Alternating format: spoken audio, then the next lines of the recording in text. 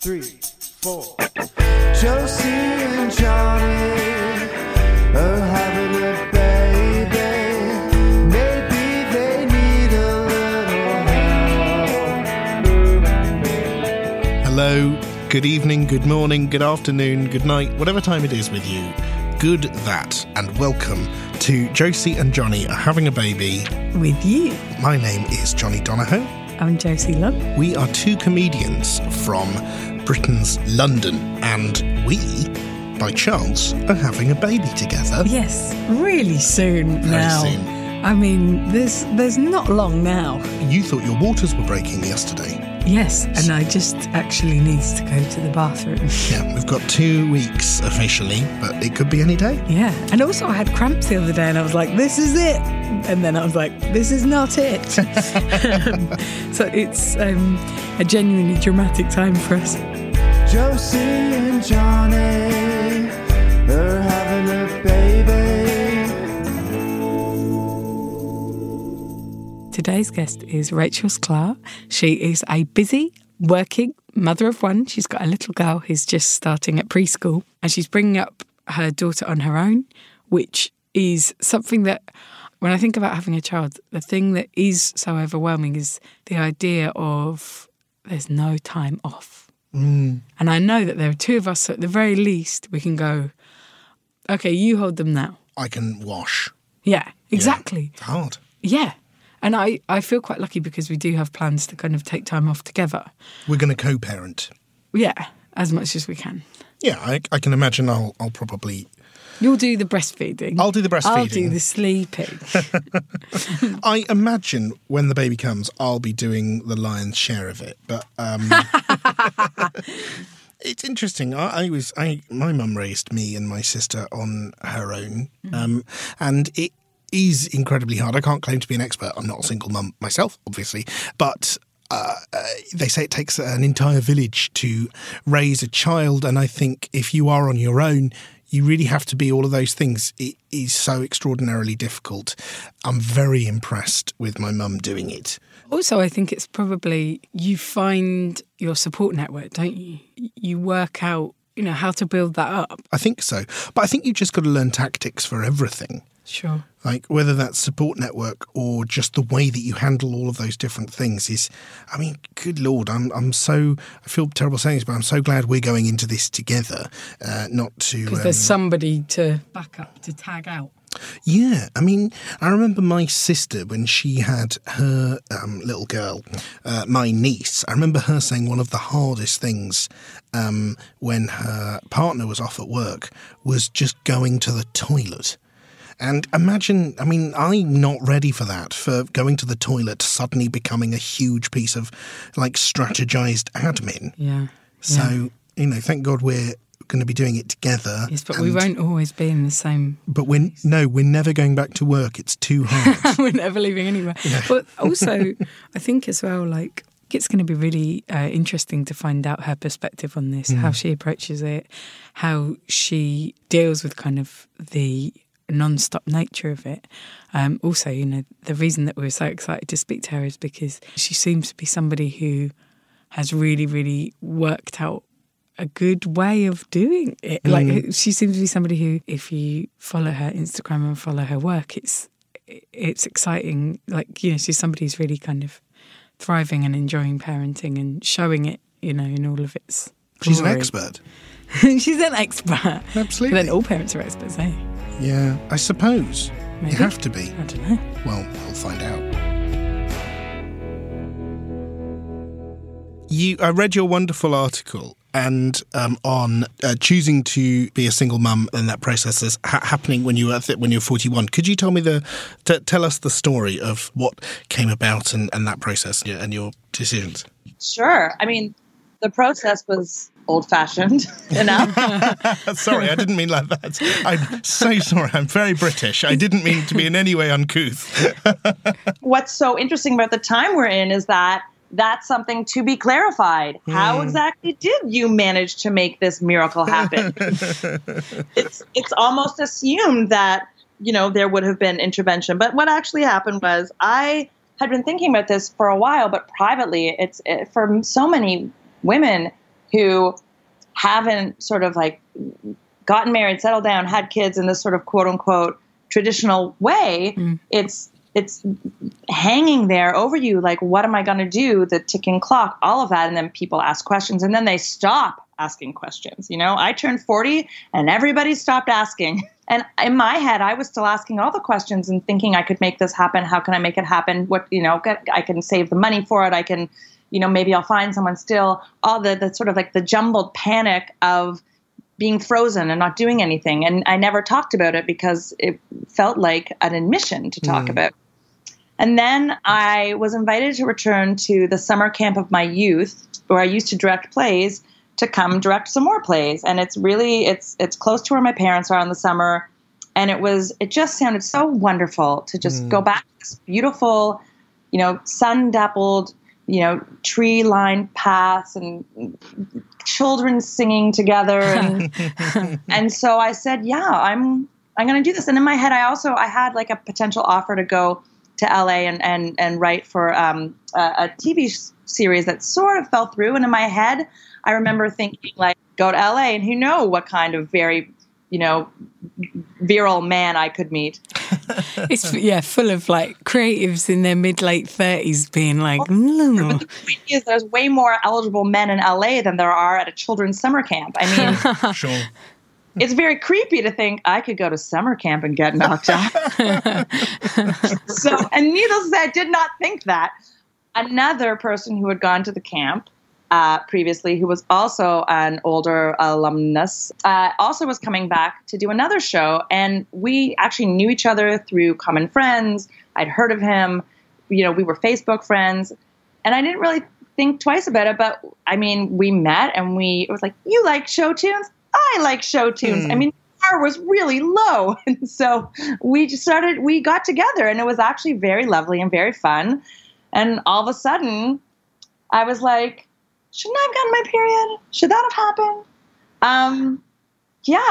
And then, you know, it was like a very brief time at the actual camp. We were still together. I went back to New York. I had plans to visit him in Toronto. He was going to come here. And then I realized that I was pregnant and we sort of gave it a go and it didn't really work out. And that's good for everybody because we are not supposed to be together.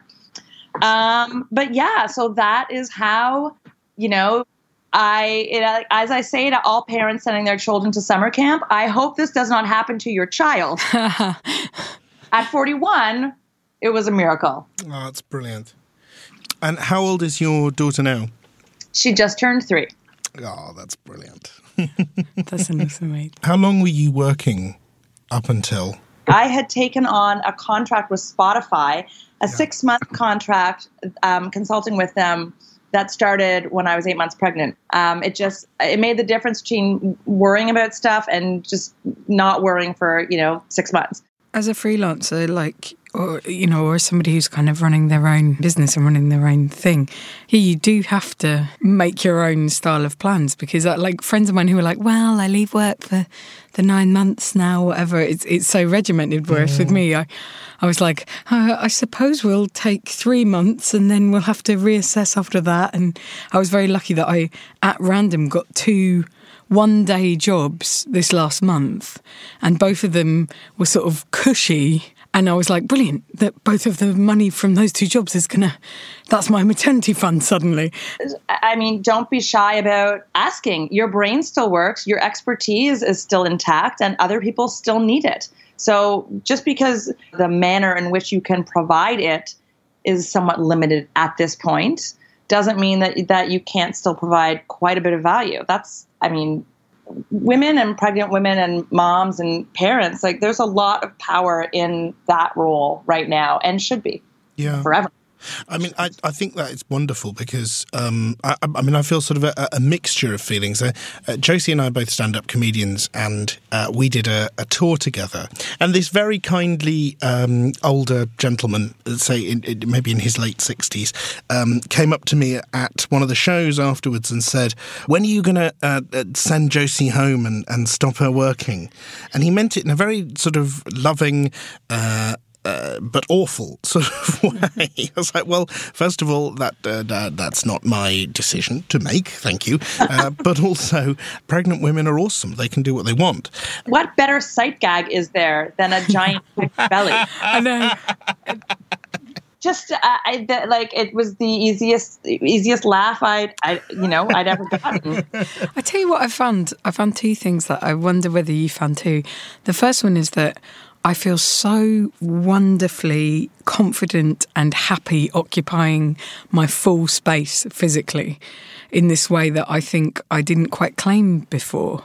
Like, I just love the fact that I'm bigger and I can't make myself smaller, and I refuse to. I mean, I love that the one area that I've always been self-conscious about, is like my stomach, my, muffin top, the paunch or whatever, all that.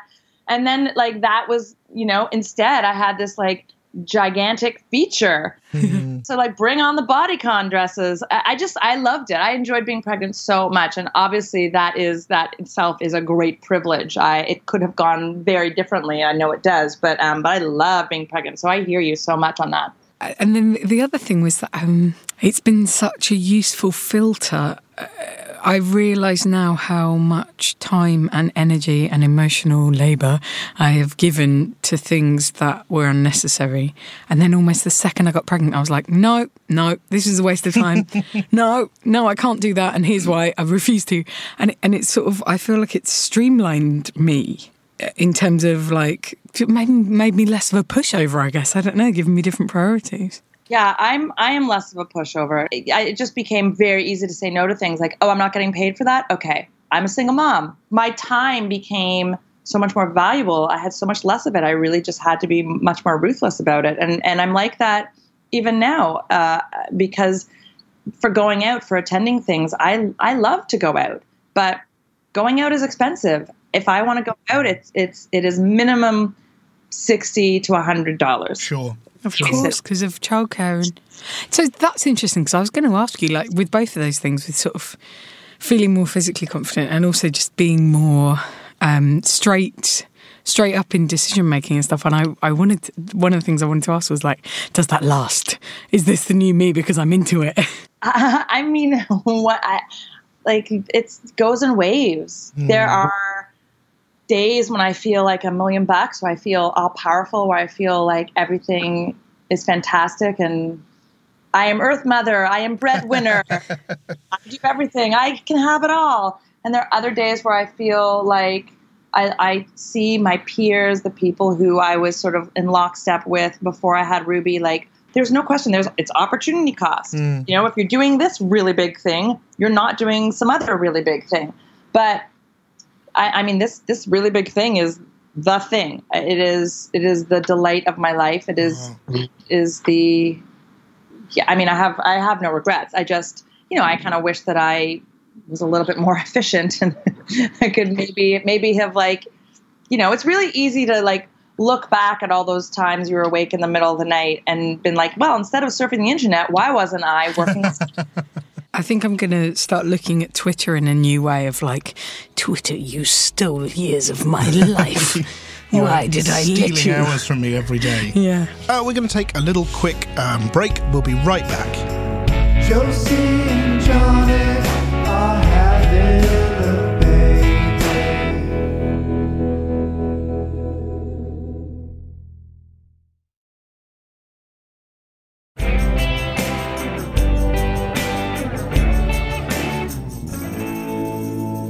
Hello, we're back. During my pregnancy, I've thought so much about educating myself, thought so much about preparing for birth and things like that. And then it was like last week, I was like, what do you mean when they're born you don't wash them the whole time? What? What do you mean you're not supposed to use shampoo on them for ages? What? Well, we went to a series of classes and we actually skipped the very last one, which was meant to deal with the whole, 18 years after the day they were born. I don't know how condensed it was. So we only know up to about an hour and a half after it's born what to do. Yeah, but we really know that bit. We're really good up to there. First hour, got that. Has anybody talked to you about cluster feeding yet? Oh, no, please do. After, in the first few weeks, the baby is like, it'll feed and then it'll come off the breast. And then like 2 seconds later, it'll want to feed again. It's like a never ending cycle of nursing that you're like, for me, was one of the most mind-blowing things. I was so tired. And I was like, what is happening? Can I get a second, please? Like, you're so aware of your function as an organ of feeding. But yeah, I mean, the first few weeks are this crazy expanded amount of time. It seems so long. And part of that, I think, is just because you're not sleeping normally. It's like the day doesn't end. So the third trimester, I feel like I've just not slept in the way that up until in the first 36 years of my life, I slept where you go to sleep and then you wake up again. And then like the last couple of months, it's just been like wake up every 45 minutes, try to go back to sleep and stuff like that. And it did make me think, oh my gosh, like I'm definitely not prepared for how long the night is when you're not sleeping. Oh, that's such a smart way of putting it. Not being prepared for how long the night is when you're not sleeping. It's true. It's long. I mean, the other thing that I really was unprepared for, in addition to Johnny, this won't happen to you. The hormonal shifts and the hormonal, waves are the most intense that your body will experience. So there is that. And again, you're like sleep deprived and you're so in love. And I think, your body's so battered. And I mean, I found having a postpartum doula staying like a few nights a week was really helpful. Some people have a night nurse, and having like one or two friends who take charge of marshaling everybody else's good intentions into actual action is really useful too. And also have somebody who will like be your enforcer. There's always people who really, really, really want to hold the baby, and like you might not want them to hold the baby. Maybe they're like, you can't help but notice they have a little cough, or like, you happen to know they live with like 5 cats and they have cat hair all over them. Whatever the reason, like. My sister had a really difficult time with that when a family member who'd just been smoking wanted to hold the baby. And my sister was like, I'm sorry, but you can't. Like, it's not good for the child. You really can't for like an hour. And the family member was so offended that they end up causing a big rift and wouldn't talk to her and all this kind of thing. People don't fully appreciate how like sensitive the tiny child is. Like, no, I mean, I'm a former smoker myself. I gave up some years ago, but I do sort of feel in my head, I mean, if someone smokes within 100 meters of you, Josie, pregnant, now I am furious. Yes.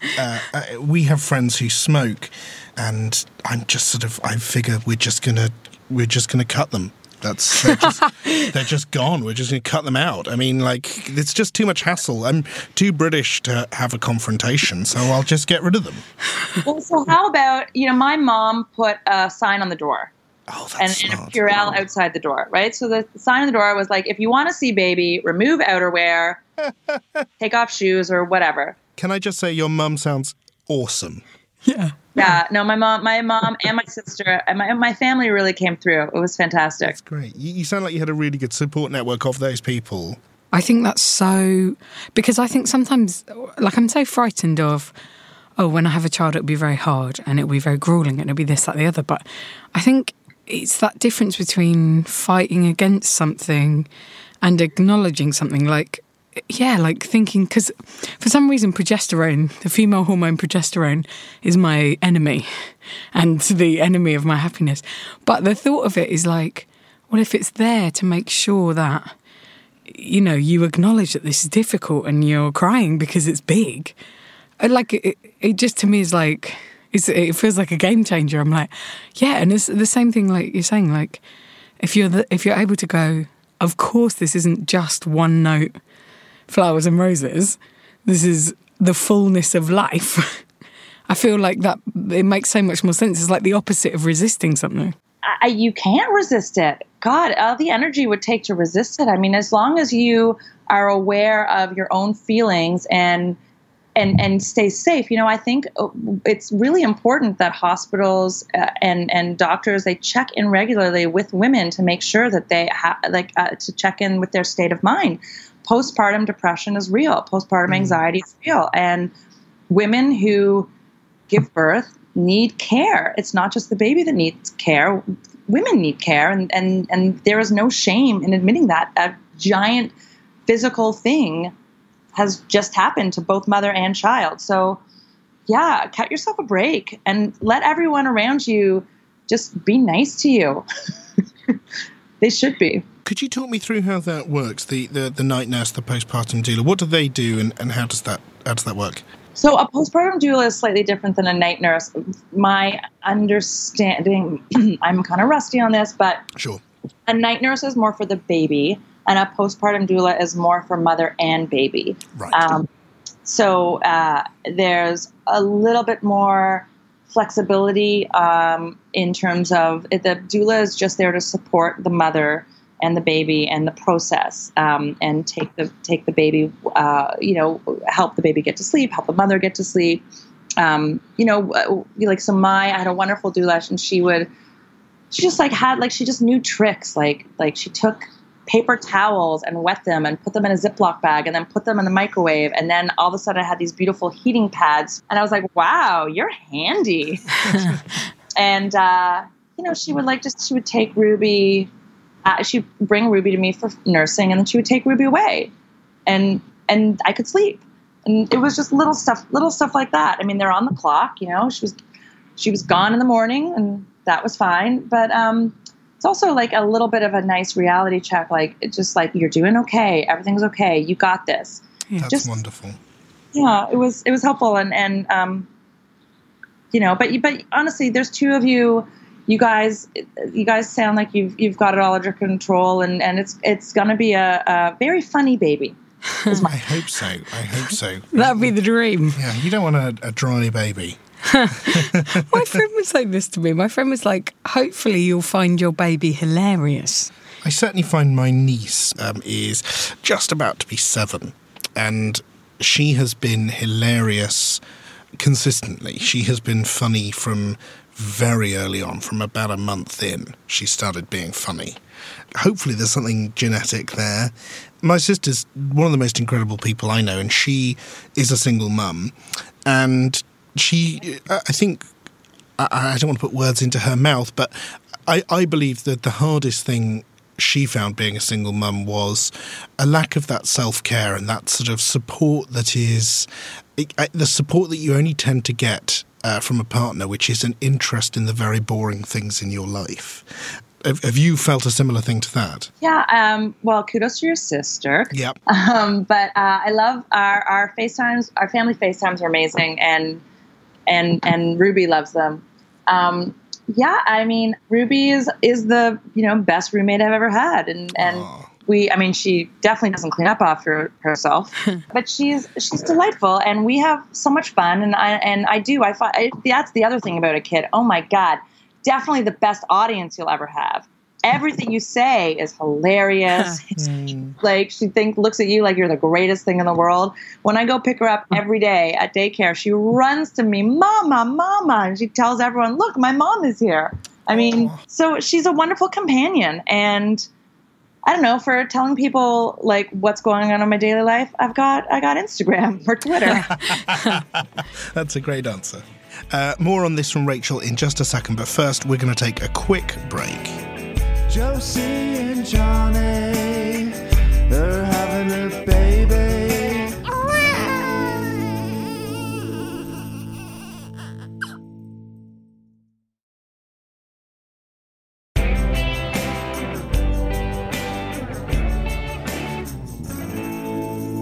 Hello, welcome back to the show. On with the chat. Oh, on with the chat. On with the chat. Also, I think it's, who was it? One of my friends was saying that, like, oh yeah, it was one of my dear friends was saying that, like, what she didn't anticipate having her son was how much through his eyes she would feel kind of bolstered because he thinks she's amazing. And she was like, oh, I didn't expect that he would give me that. Do you know what I mean?